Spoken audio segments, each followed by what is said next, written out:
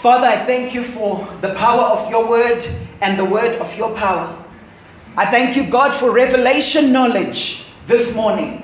I thank you, Lord, that as your word infiltrates our hearts, it infiltrates with power, with authority, and it's life-changing. We put our trust in your word this morning. In Jesus' name, amen. Well, we've been talking about repositioning, and I've given you 4 dimensions of repositioning. And today we're going to be talking about the 5th one, which is repositioning your appetites.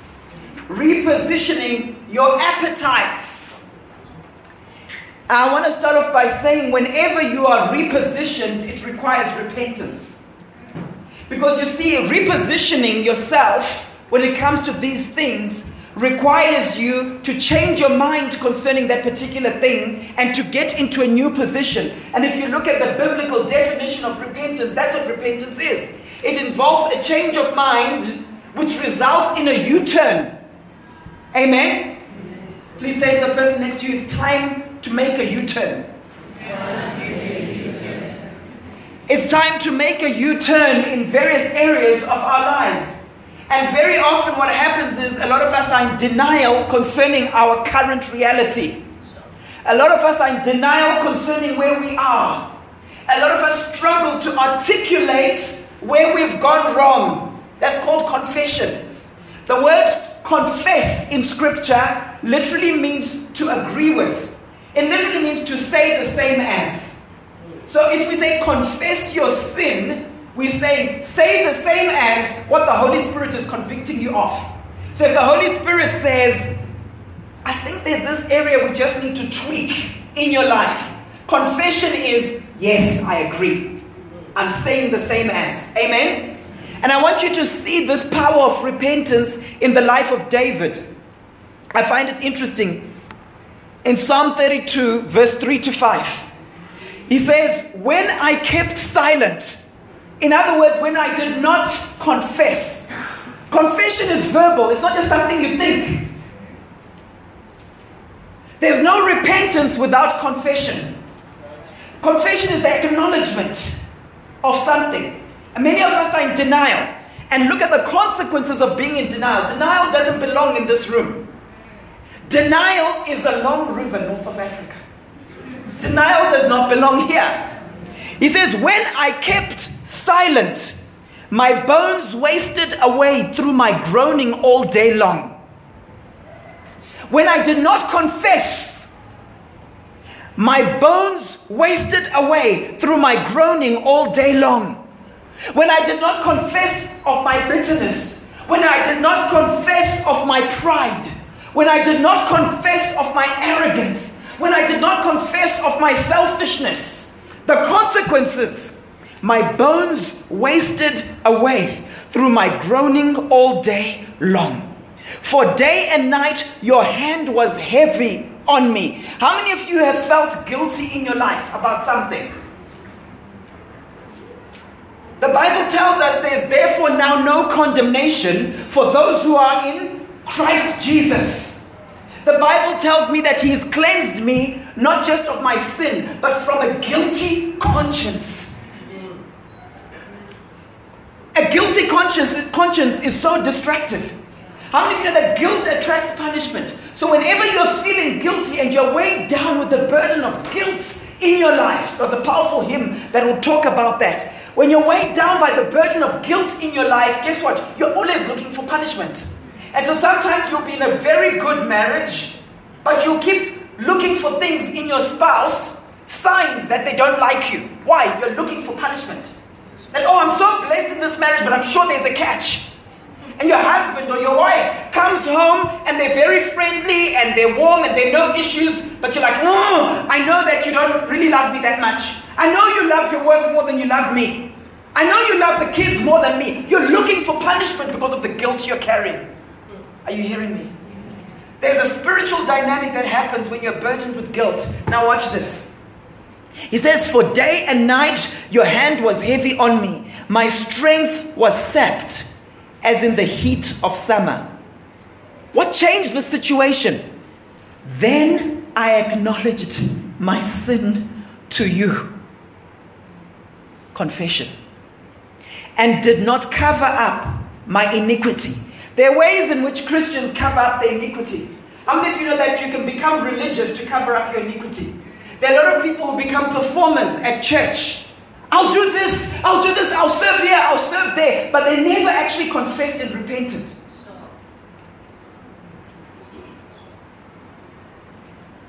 It's like they're paying penance. It's like penance. You know penance? What they used to do back in the day, in the dark ages. Let me beat myself up so that somehow I will attain righteousness. Then I acknowledged my sin to you. Then I acknowledged my incorrect positioning and got into the right positioning in all these areas of positioning that we've been talking about. Right positioning in your marriage, right positioning in relation to the church, right positioning in all the areas that we've been covering.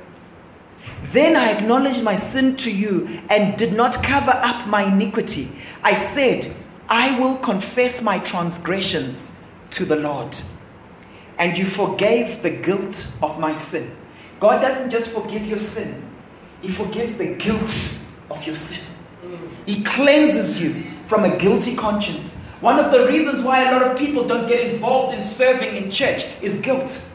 There's a mindset that says, I'm just too bad. One of the words my wife had earlier on, she shared with me, was that God wants to do some restoration with some people this morning.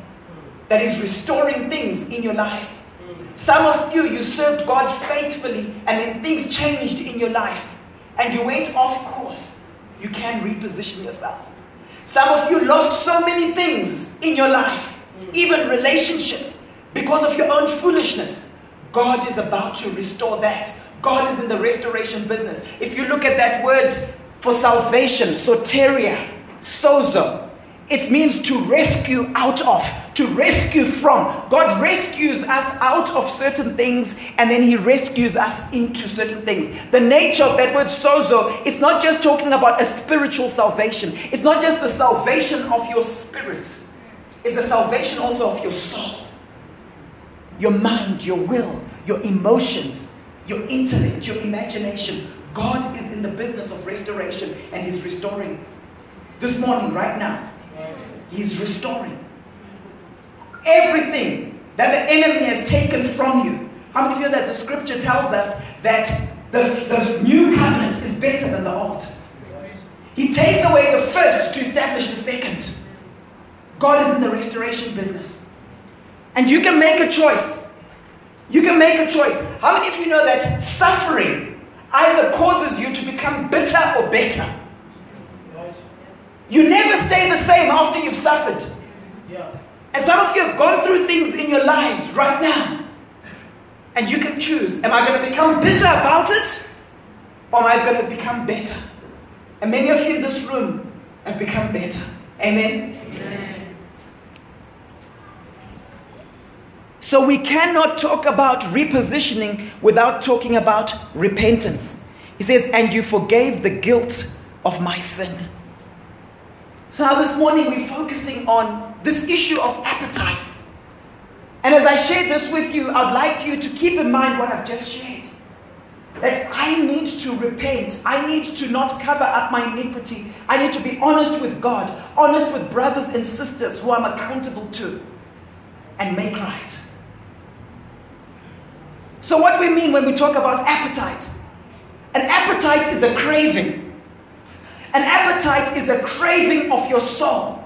An appetite is a longing and it's a desire. Not all appetites are bad. Not all appetites are bad. So what happens is that we have natural appetites that God has given us. For example, the desire for food, the need to eat something. Someone is sick when they've lost their appetite, not so? How many of you have been sick recently and what do you say? You say, I've lost my appetite. One of my sons wasn't feeling well yesterday. And I was out with them and I said, guys, do you want some buri rolls? And he says, no, I don't. And I said, what do you want? And he says, I don't want anything. He had lost his appetite because he wasn't feeling well. So there are natural appetites that God has given us. And it's a problem when you don't have an appetite. You see, an appetite is a gift God gives us so that we're able to meet our needs.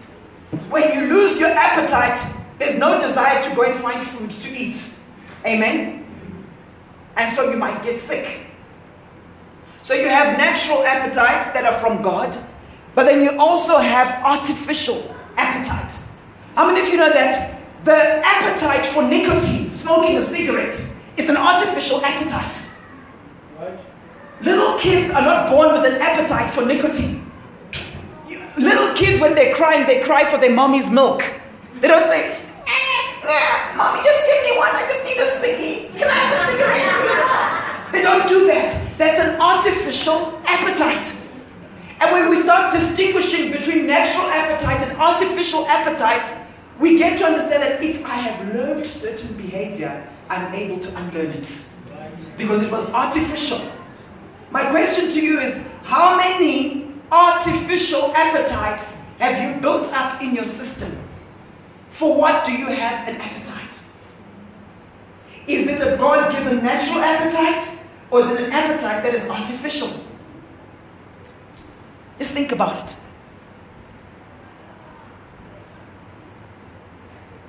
Now here's an interesting thing about appetite. Have you noticed that some food is Moorish?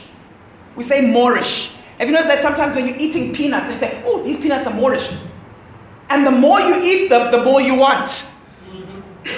So there's a dynamic to the appetite that we have, because very often the more we find a need met through that particular appetite, the more we need. That's why people on drugs, what happens? They take the light ones, and then afterwards they graduate, for want of a better word, to the harder stuff. Why? Because their need is no longer being met by the lighter ones. Are you following? So an appetite is a strong desire, it's an eagerness, or it's a longing for something. Someone once said, desire is an inward longing for something we do not have, but feel we need. And I shared with you, I think it was last week, that we are very, very bad, us human beings, we're very, very bad predictors of what will make us happy.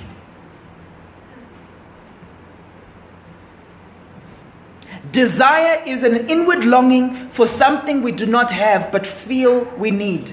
Hunger and thirst are appetites God gave humans to make us aware of a need. Hunger for God's word and his attributes are the spiritual appetite God gives Christians to make us aware of our spiritual needs. Let me put it this way. Have you noticed that a message can be preached, and one person can leave blessed, challenged, and their life has changed? Another person can say, I didn't get that. I felt that was a waste of time. Amen? What happened? My question to you is, do you have a strong appetite for the Word of God? Everything that you see in the natural has its counterpart in the spirit realm. So you can taste with your natural senses. But how many feel that you can also taste with your spiritual senses? That's why the Bible says, oh, taste and see how good the Lord is. How many of you have tasted the goodness of God? Just raise your hand. How many of you know that the more of God's presence you experience in your life, the more you want? There's a link between your hunger for something, your appetite for something, and your consumption of that particular thing.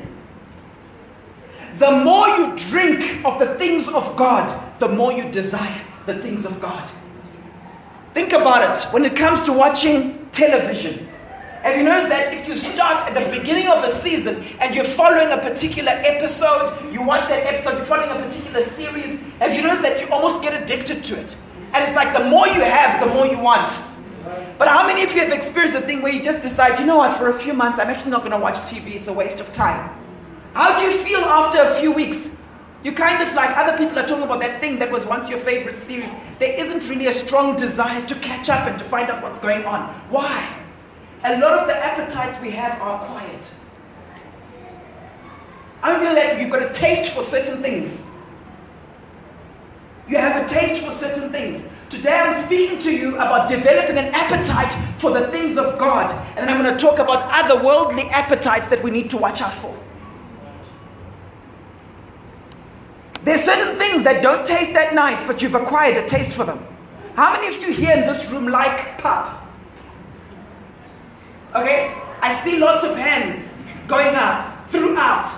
Does pap, if you had never tasted it before, and you just take some and you place it in your mouth, would it taste nice? Let's be honest. What's the taste? What does it taste like? It's pretty tasteless, isn't it? You acquired the taste. And now, it's like, I have to have my pap. Oh, no, this fancy stuff these people are serving at this hotel. No. I just need my pap. Tastes are acquired. And you acquire a taste for heavenly things. You acquire a taste for the spirit realm and the spirit dynamic in your life. Have you noticed what happens when you begin to pray extended hours? What happens? You experience breakthrough. You experience another realm, another dynamic, and you're like, oh, I need more of this. I want more of you, God. And for some of you, you've lost a taste for that. Remember I said to you, you taste spiritually. Oh, taste and see that the Lord is good. It's not limited to the goodness of God. Oh, taste and see that the Lord is powerful. Oh, taste and see that the Lord is righteous. Oh, taste and see that the Lord's promises are sure. They're yes and amen to those who believe. Yes. What have you tasted of God? The more you taste, the more you want. And you acquire taste for these things that I'm calling spiritual things, things of God. And the more you taste, the more you want. And the more you want, the more you consume.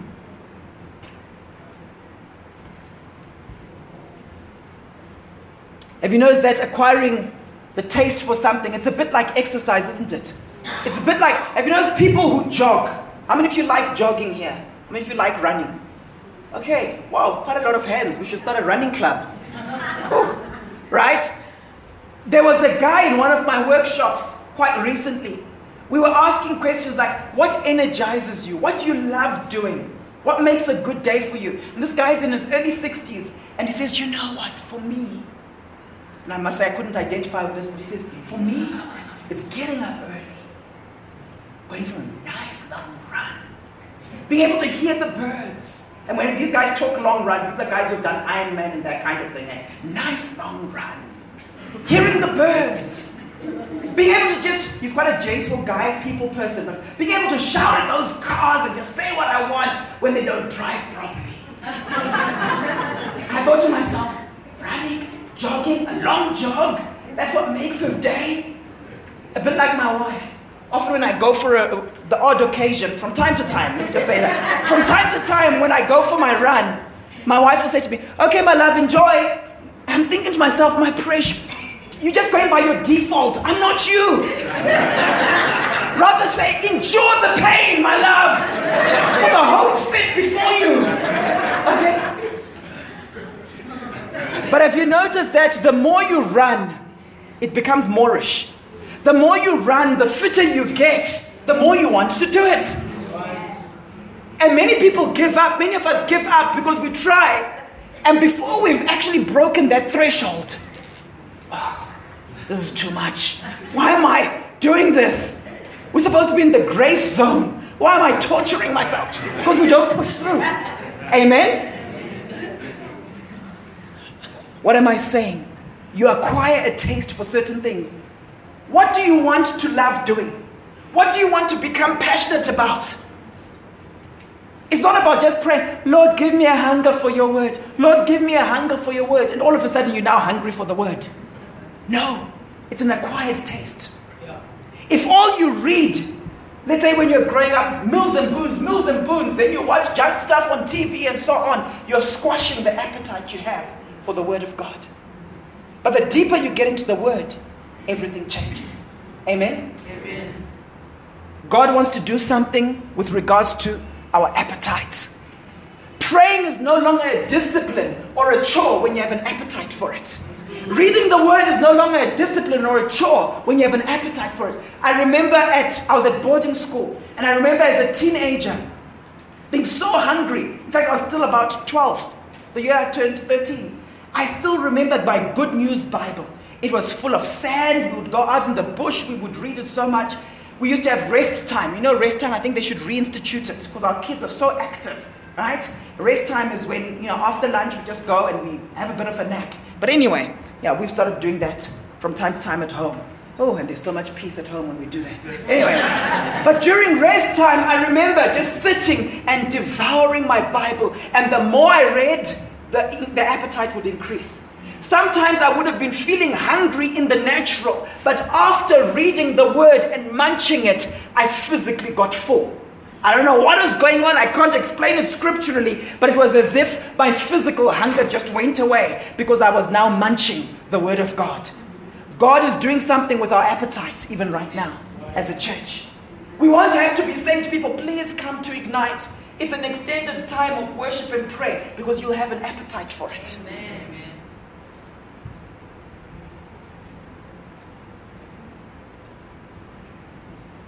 Many people don't. Many people don't. The book of Psalms, 145.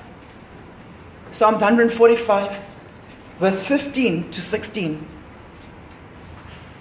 I want to show you that there's so much goodness in God that you can have an appetite for. It says here, the eyes of all look to you, and you give them their food at the proper time. Some of us like food at improper times, but anyway. The eyes of all look to you, and you give them their food at the proper time. You open your hand. This is God. This is what God does. You open your hand and satisfy the desires of every living thing. There's a shift happening right now where some of you have been looking to people to satisfy your desires. Some of you have been looking to material things to satisfy your desires. But God himself satisfies the desire of every living thing.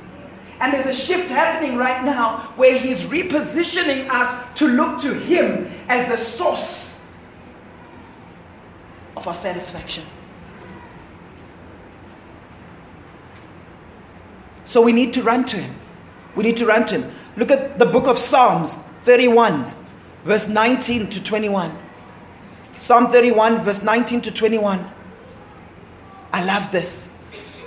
How abundant are the good things that you have stored up for those who fear you. There are good things that God has stored up for you. You might not be experiencing them right now, but I'm telling you, there are good things God has stored up for you. And my decree over each person in this room right now is that whatever God has stored up for you is coming your way. There's an acceleration I announce over your life that the good things he stored up over you are coming your way. Amen. How many of you know that the devil also has bad things stored up for you? And some of you have been participating in the bad stuff stored up by the enemy instead of the good stuff stored up by God. We speak and we announce a repositioning that you will be tapping in and aligned to the good stuff God has stored up for you, not the bad stuff the enemy has stored up. God has strategies and plans for your life, but so has the enemy. And that's why we can't run away from spiritual warfare. Amen? Amen. So I don't know about you, but I want to find out what's all this good stuff God has got in store for me. That's what the Bible says. How abundant are the good things. So when God blesses you, don't be shy about it. Because the Bible here is saying, how abundant are those good things? For some of you, you've settled for an ordinary life. You've settled for average. And you've accepted it. And God has given you according to your level of faith. You've just said, Lord, with me, no me. People who are born my side of the railway track, no, this is what we settle for. No. When I read the Bible, it says, how abundant are the good things, not bad things. So don't come to me when something bad happens in your life and say, it's from the Lord. No. Bad things happen to good people, and then God can use those bad things. But don't say to me, God sent the bad thing. Are you hearing me? We live in a fallen world, so bad things happen to us, but God can turn them around for good. You see, the moment you start saying, maybe God just wanted me in this terrible situation to teach me a few things. The moment you say that, guess what happens? Faith is tossed out. Because you see, if I'm in a situation where I'm unemployed for a long time, and I'm like, maybe God has just put me in this situation. How can I be thinking that and at the same time saying, God, give me my breakthrough. God, give me my breakthrough. Lord, I want a job. The double-minded man, the Bible says, is unstable in all his ways and should not expect to receive anything from the Lord. Amen? So we see some interesting things here. It says, how abundant are the good things that you have stored up for those who fear you. The fear of the Lord needs to be in our lives. We need to reposition ourselves. That you bestow in the sight of all on those who take refuge in you. So when I read this passage of scripture, I'm thinking the fear of the Lord needs to be in my life. I need to take refuge in him. Right? Now watch this. In the shelter of your presence, you hide them from all human intrigues. In the shelter of your presence, you hide them. Please receive this. You hide them from all human intrigues. You keep them safe in your dwelling from accusing tongues. How many of you know that you can have two people who have someone accuse them? The one person is affected, the other one isn't. You can have two people in the same room who are accused concerning a thing. For the one person bounces off them. The other person is harassed by those words. The Bible tells me here that in his shelter, it says in the shelter of your presence. So it's not something visible. It's not a physical location. It's a spiritual location. When you've repositioned yourself in his presence, in the shelter of his presence, it says you hide them from all human intrigues. You keep them safe in your dwelling from accusing tongues. For some of you, your lives are being controlled right now by accusing tongues. Your lives are being controlled by what? Accusing tongues. People who come and will say you won't amount to anything. People who come and say, but because you did A, B, and C, that means your life is finished. There's no turning around. Let me tell you something. There are many people out there who've been through similar things and even worse than what you've been through, and they've turned around. They became better. They didn't become bitter. When I look at this, I want to develop an appetite for his presence. That's where the shelter is. I want to develop an appetite for his presence. That's where the shelter is. Praise be to the Lord, it says, for he showed me the wonders of his love when I was in a city under siege. In the natural, he was going through stuff. His enemies were closing in on him. And he says, God showed me the wonders of his love. How many of you know that God's love has wonders? Come on, you remember the old hymn? The wonders of his love? No, the carol. The wonders of his love. His love has wonders. The way God loves us is wonderful. When we have a revelation of the love of God, it's amazing what happens to us. My question to you is, to what extent do you meditate on the goodness of God?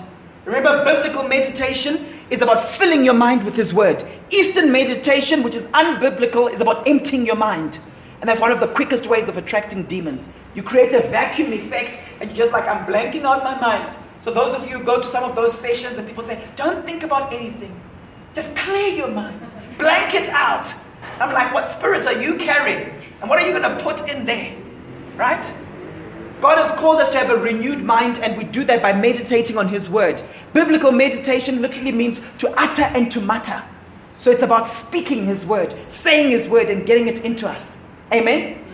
And so I find it interesting because it talks about how God showed me the wonders of his love when I was in a city under siege. You know what my question is? What was the life of David like before he had seen the wonders of God's love? It seems like there was a turning point here where he had a revelation of God's love and the wonders of his love. What is your life like when you have a revelation of the wonders of his love?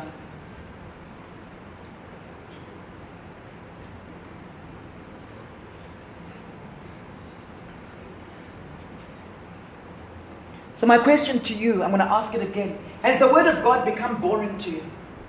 Are you the kind of person who's got such an appetite for watching a soccer game, and you can sit there 2 hours, you're watching, you're even listening to the commentary in between the game and everything, and you're absorbed? I'm a soccer lover. I do that. But I have to ask myself, is my appetite for his presence, is my appetite for prayer, is my appetite for his word incomparable to the appetite I have for watching a soccer game? If I look at many Christians' lives, if I can be honest, if we can be honest about it, we've developed appetites, artificial appetites for all sorts of things. And God right now is shifting us to have an appetite for his stuff. Amen? Amen. Any excuse to pray, you're there. Any excuse to read his word, you're there. When people say, can you say grace for us? It's not just limited to, oh, we want to bless this food. We've rushed through it. You feel, oh, there's another opportunity to just connect with my Father. You're hungry for him. Now, what I find interesting is very often we don't develop an appetite for the things of God because we're looking at other sources to fill us. Psalm 33, verse 10 to 32. Very powerful passage here. It says, the Lord foils the plans of the nations. The Lord does what? They can discuss things in parliament. They can try to come up with certain bills. But as intercessors, God has called us to pray strong prayers that foil the plans of nations. Are you following? That foils the plans of nations. It says the Lord foils the plans of nations. Now we know that God works through us. He works through us. He works through our prayers. He's given us dominion on the earth. And he says, you guys go and pray strong prayers, and I'll go and I'll foil the plans of nations. Things that are not going according to my plans. Amen? He's given us that authority. The Lord foils the plans of the nations. Most Christians, what do? They hear about the plans of nations and then they complain about it. But when I read the Bible, it says, the Lord foils the plans of the nations. He thwarts the purposes of the peoples. But the plans of the Lord stand firm forever.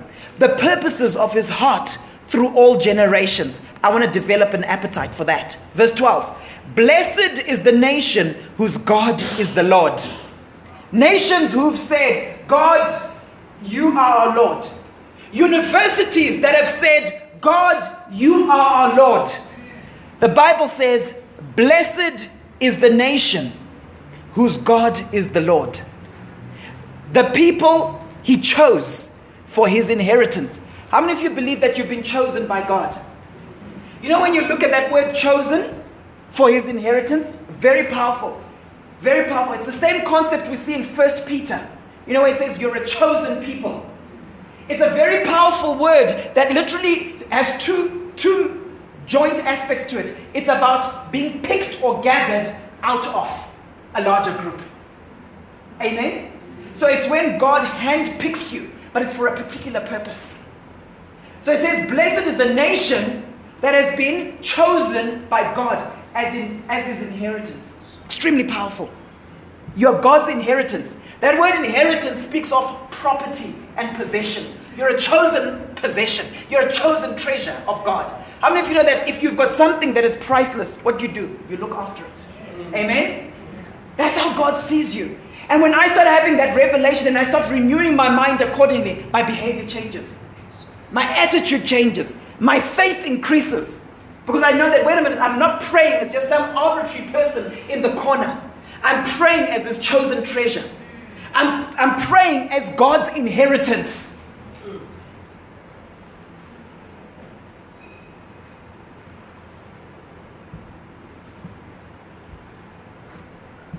Blessed is the nation whose God is the Lord, the people he chose for his inheritance. From heaven the Lord looks down and sees all mankind. From his dwelling place he watches all who live on the earth. He who forms the hearts of all, who considers everything they do. God considers everything you do. Now watch this. No king is saved by the size of his army. Now what do kings have an appetite for? Let me have a big army. Let me buy more jets. Let me spend billions of rands buying jets and increasing the size of my army. Doesn't matter what the health system is like. Let me just do this. They have an appetite. Kings have an appetite for a big army. But what does the word say? What does the word say? No king is saved by the size of his army. No warrior escapes by his great strength. Let me just get stronger. No warrior escapes by his great strength. A horse is a vain hope for deliverance. I know when my bank balance is like this, then I'm set. Then my wife will be happy and my kids will be happy, then I'm set. When we live in that estate, then we'll have peace. The kids will be happy, my wife will be happy, everyone will be happy. No. Some of you are earning way more than you used to, but you and your spouse are fighting way more. But when you were building up that wealth, what were you thinking? Once I get this, then she'll be happy. Once I get that, then he'll be happy. You had an appetite for things that do not save. And that's where we're deceived. Because we work day and night, pursuing something. This phantom. And once we get it, we think it will solve all our problems. And we're like, things are worse. No warrior escapes by his great strength. A horse is a vain hope for deliverance. Despite all its great strength, it cannot save. But the eyes of the Lord are on those who fear him. I want God's eyes to be on me. On those whose hope is in what? The strength of the horse? The size of the army? On those whose hope is in his unfailing love. The wonders of his love. If you believe in God for something, if you believe in God for some breakthrough, I encourage you, meditate on the wonders of his love. Yeah. Agree with the wonders of his love, and you'll see what will happen.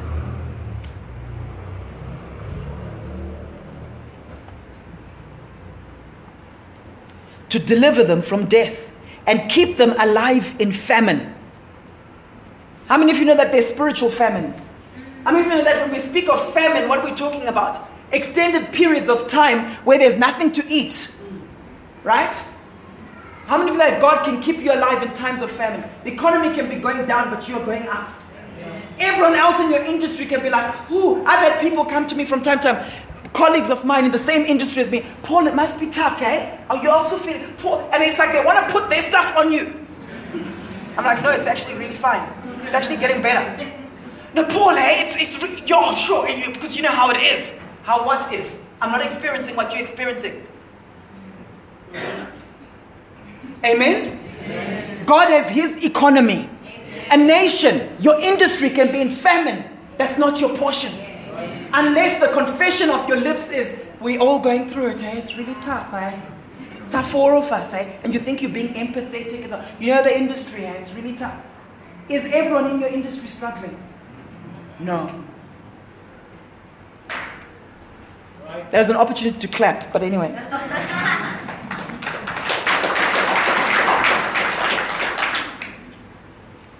May your unfailing love be with us, Lord, even as we put our hope in you. God, may you do a deep work in our hearts, even from today, where we develop an appetite for the wonders of your love, an appetite for your presence, an appetite for your power, an appetite to walk in your glory, an appetite to see the spirit dimension at play in our lives. And may you squash out, dissolve, disarm the appetite we've had for other things that cannot save.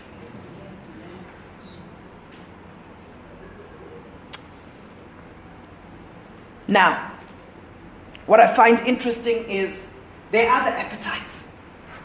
Can we go there? All right, Philippians 3, verse 18 to 20. Philippians 3, verse 18 to 20. For as I have often told you before, and now declare even with tears, many live as enemies of the cross of Christ. Their end is destruction. Their God is their belly. And that's very interesting language being used there. Their God, what's a God? Something you worship, your source, your sustainer. Their God is their belly, and their glory is in their shame. Their minds are set on earthly things. That word set speaks of being fixed.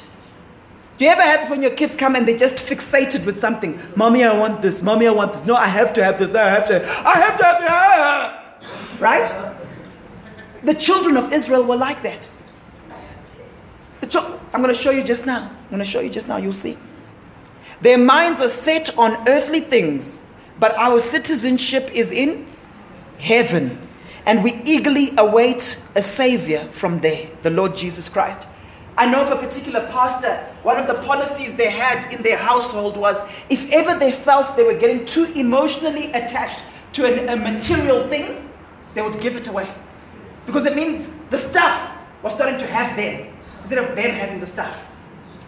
My question to you is, what's your relationship with money? What's your relationship with food? Those are the two things we're going to talk about as I draw towards the close. But just keep that at the back of your mind.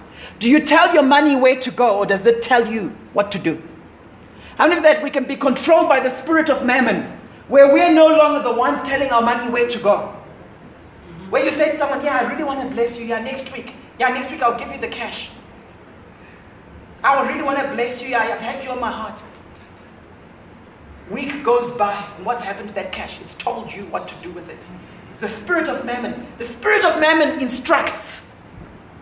It entices. And after a while, you're like, what did I do? What just happened? Where did all my cash go? It just went. Where? It went. On what is your mind set? What do you think about?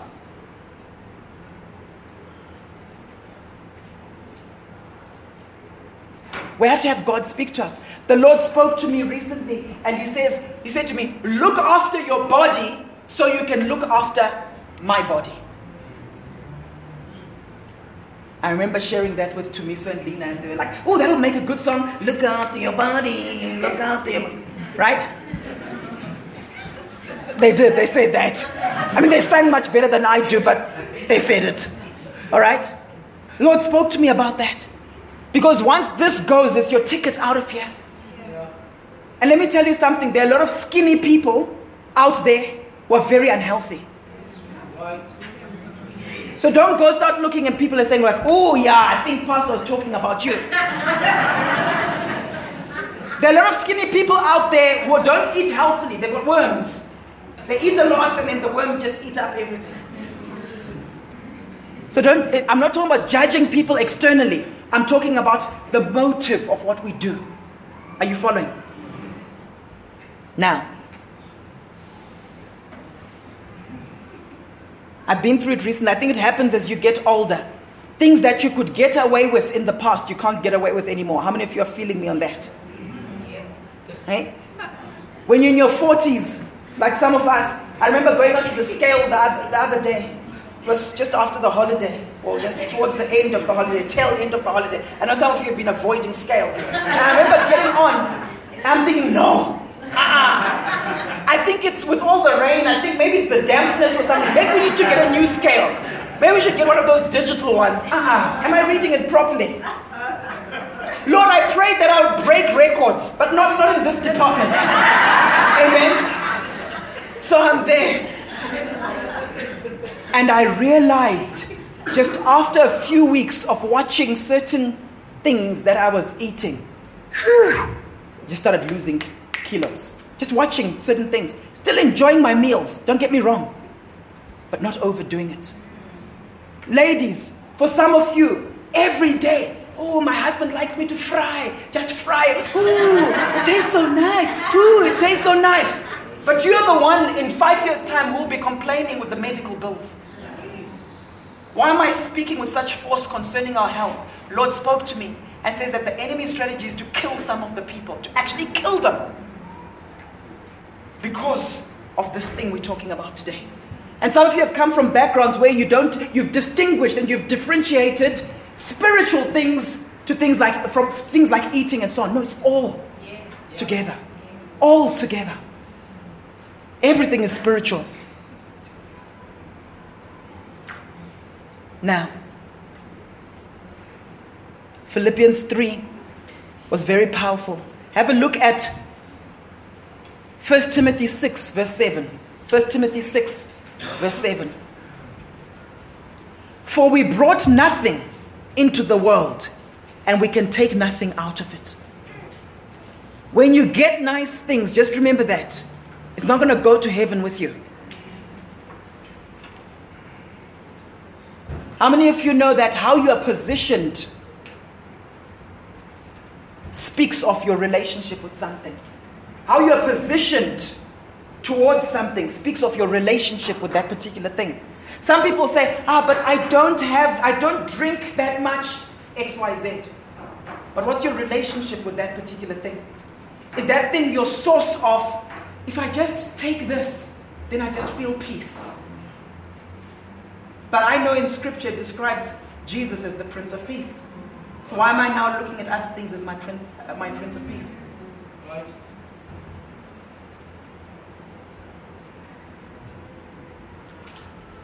How many of you know of a guy called Seneca? Seneca.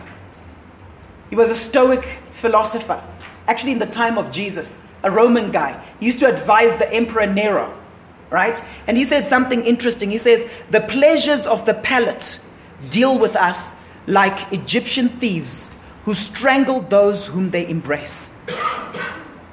The pleasures of the palate, what you taste with, deal with us like Egyptian thieves who strangle those whom they embrace. Now, the following verses that I'm going to just wash you with speak about this whole topic, right? And they highlight how we should be positioned, firstly with regards to food. I'll talk about money as I close, but food first, all right? Proverbs 23, verse 20 to 21. Be not among drunkards. I know some people who've rescued their marriages because they've chosen wisely and moved out of certain friendships. Be not among drunkards or among gluttonous eaters of meat. Now, if you look at these ancient writings, just read the whole of Proverbs, and you'll see that very often when they'll talk about drunkards, in the same sentence, they'll talk about gluttonous eaters. Two things. Are you following? Okay? Be not among drunkards or among gluttonous eaters of meat, for the drunkard and the glutton will come to poverty, and slumber will clothe them with rags. Don't be enslaved to food. One of the things my wife has taught me is, with all the workshops I do and so on, or if I go to a restaurant and I'm paying, just tell them what you want. If they say it comes like this, just say, I'll have it, but I don't want this, this, and this, because you know it's not good for you. Now, some of you don't like to come across like you're being difficult and so on, but it's your body, and you're the one paying. I made a decision the one time with a particular business school that I do quite a lot of lectures at. If you keep going there all the time, and they've got this wonderful spread, desserts, everything, at a certain point I just made a point that, you know what, I actually don't have to have the dessert. I can just eat the food and so on and choose what I want, but I don't have to have the dessert. Amen?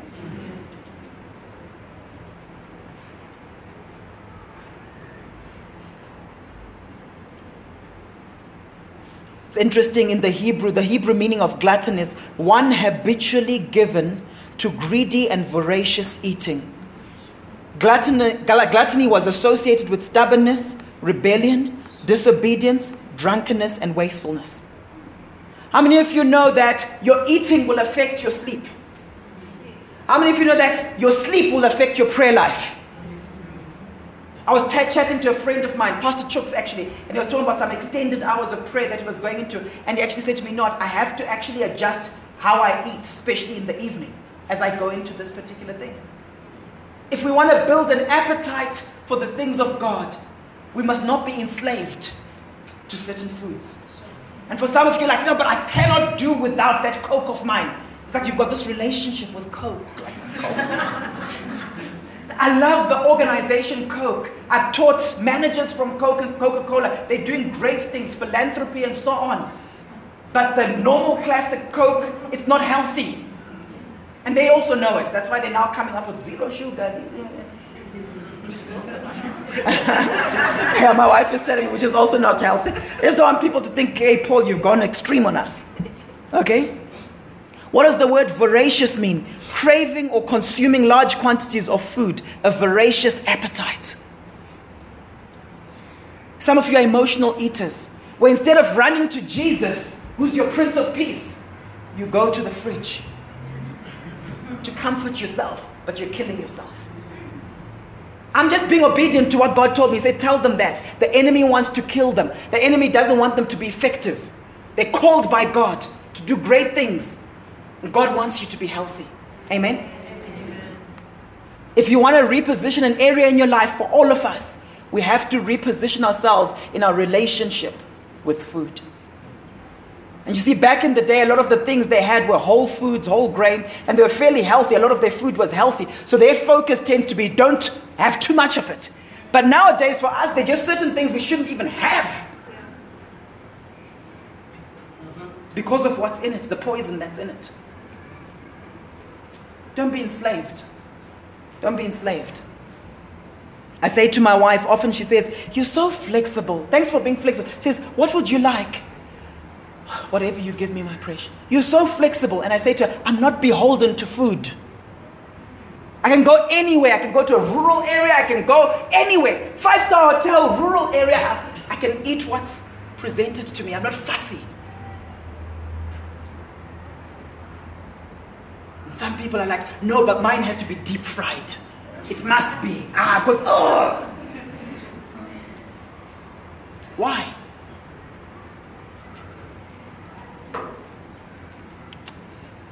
Someone called Monica Furlong once said, what I like about gluttony, a bishop I knew used to say, is that it doesn't hurt anyone else.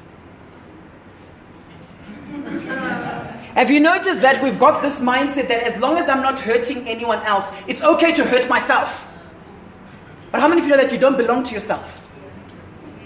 My body is the temple of the Holy Spirit. I belong to Him. Proverbs 23 verse 2 says, and put a knife to your throat if you are given to appetite. I'm just reading the Bible. And put a knife to your throat if you are given to appetite. Psalm 78 verse 18 says, they tested God in their heart by demanding the food they craved. Talking about the children of Israel in the wilderness. Deuteronomy 21 verse 20. And they shall say to the elders of his city, this our son is stubborn and rebellious. He will not obey our voice. How? He is a glutton and a drunkard. It's so important, parents, to make sure your children obey your voice. The voice of the parent is so important. If I tell my kids something once and then it's delayed obedience, for me it's a big issue. Because delayed obedience is disobedience. Amen? 1 Corinthians 6 verse 12. Some of you are thinking, but Paul, you're going extreme on us. Paul, you're going extreme on us. Well, 1 Corinthians 6 verse 12. All things are lawful for me.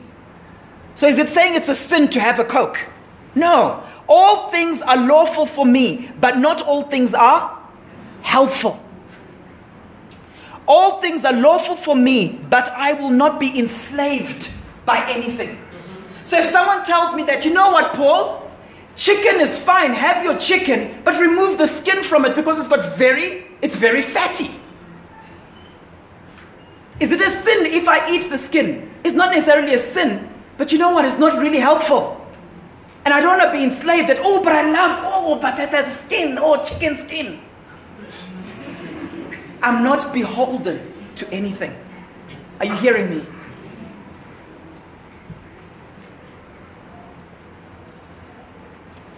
There's a French proverb that talks about a glutton. It says a glutton, one who digs his grave with his teeth.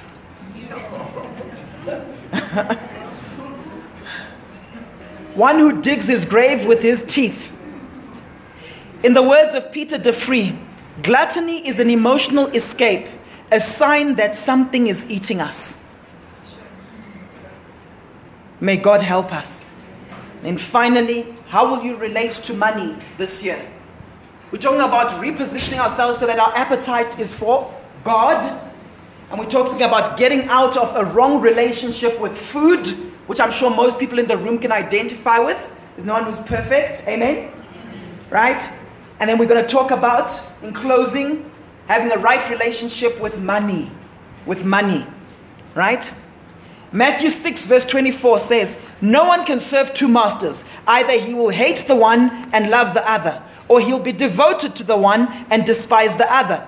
You cannot serve both God and money. And you know how it manifests? I've noticed even in church settings, people cannot say no to their boss at work.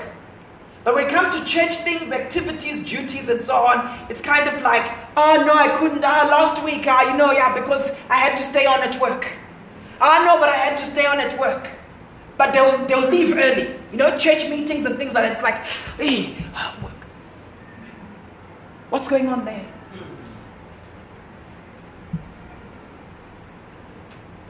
Mark 4 verse 19. But the worries of this life, the deceitfulness of wealth, it's very deceitful, and the desires for other things come in, and what do? They choke the appetite you have for the word. It says they choke the word, making it unfruitful. Some of you are hearing what I'm saying right now, and for those of you with an appetite for the word will be fruitful as you go from here. Those of you with low appetite for the word, like when is he going to finish, and you'll go and you've forgotten everything that's been said. Why? It's been choked by the other things.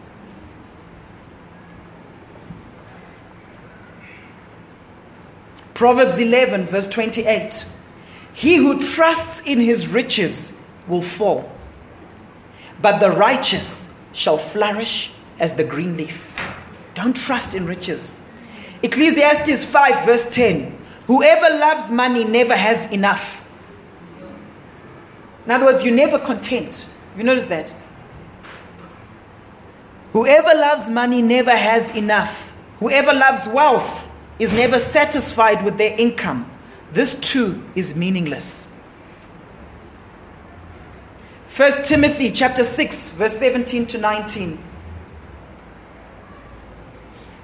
Instruct those who are rich in this present world not to be conceited. The word conceit means to think of yourself more highly than you ought. And many people are like that. They've got a higher estimation of themselves than they ought.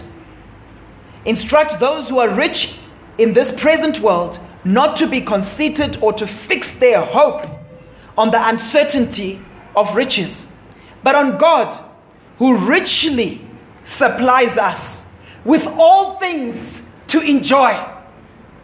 So is it saying you shouldn't have things? No. It's saying your trust shouldn't be in the things, but your trust should be in God, who averagely supplies? No. We just make it all the time? No. He richly supplies to us all things for what?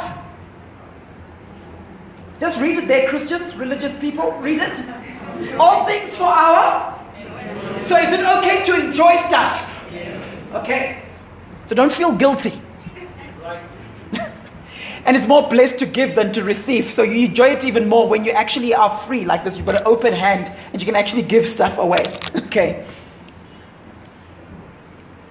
Instruct them to do good, to be rich in good works, to be generous and ready to do what? Ready to share, storing up for themselves the treasure of a good foundation for the future, so that they may take hold of that which is what?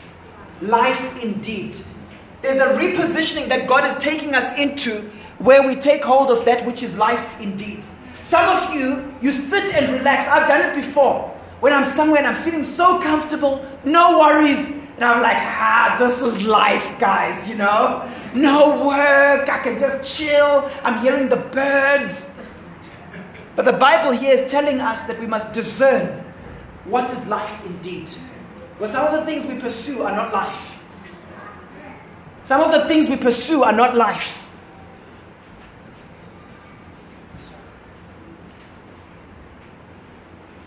My final verse, Luke 16, verse 14.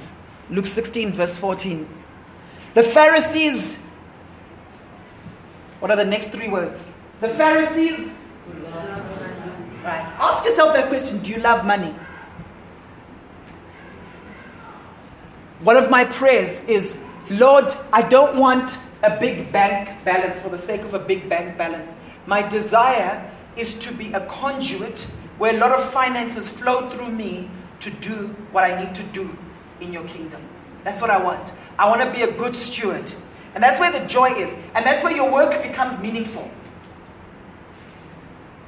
That's where your work becomes meaningful. Just remember that. The Pharisees who loved money heard all this and were sneering at Jesus. He said to them, you are the ones who justify yourselves in the eyes of others, but God knows your hearts. What people value highly, this is Jesus speaking, what people value highly is detestable in God's sight. When you value something highly, you have a great appetite for that thing. What people in this nation have an appetite for, very often it's stuff that is detestable in God's sight. Let's pray.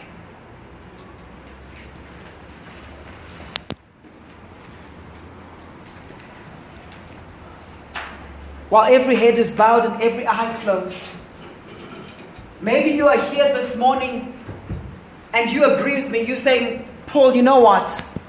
I've pursued